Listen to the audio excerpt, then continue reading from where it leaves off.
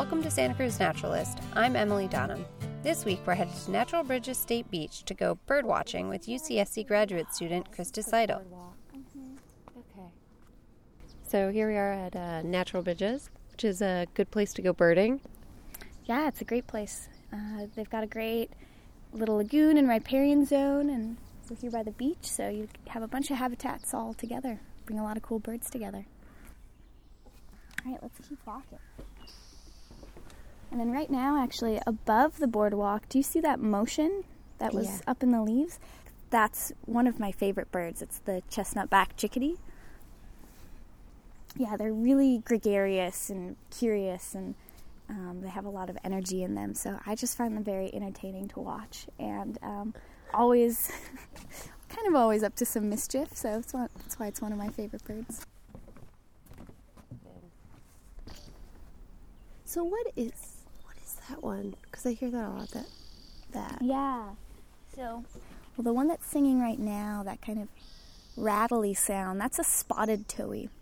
They look very different than the California towhee, and I wonder if we can get our binoculars on this one.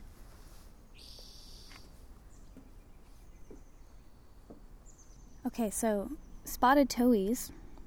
I'm bringing up a picture of one on this app on my phone.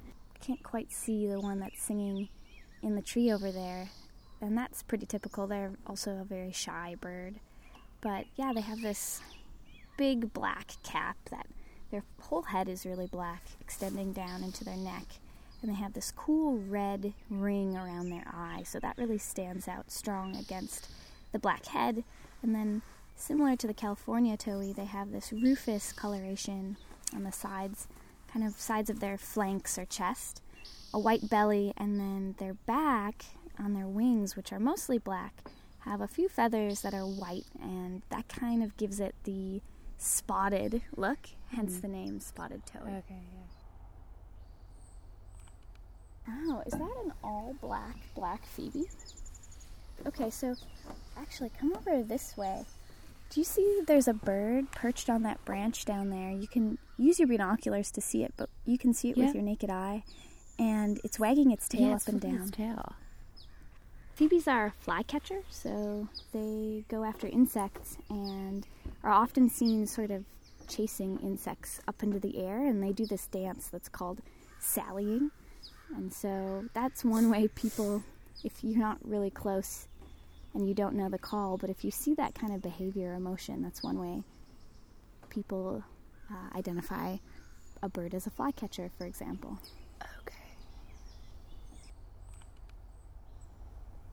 And right now, in the background, we're hearing quite a few different species. If we just sit here for a second and take it in.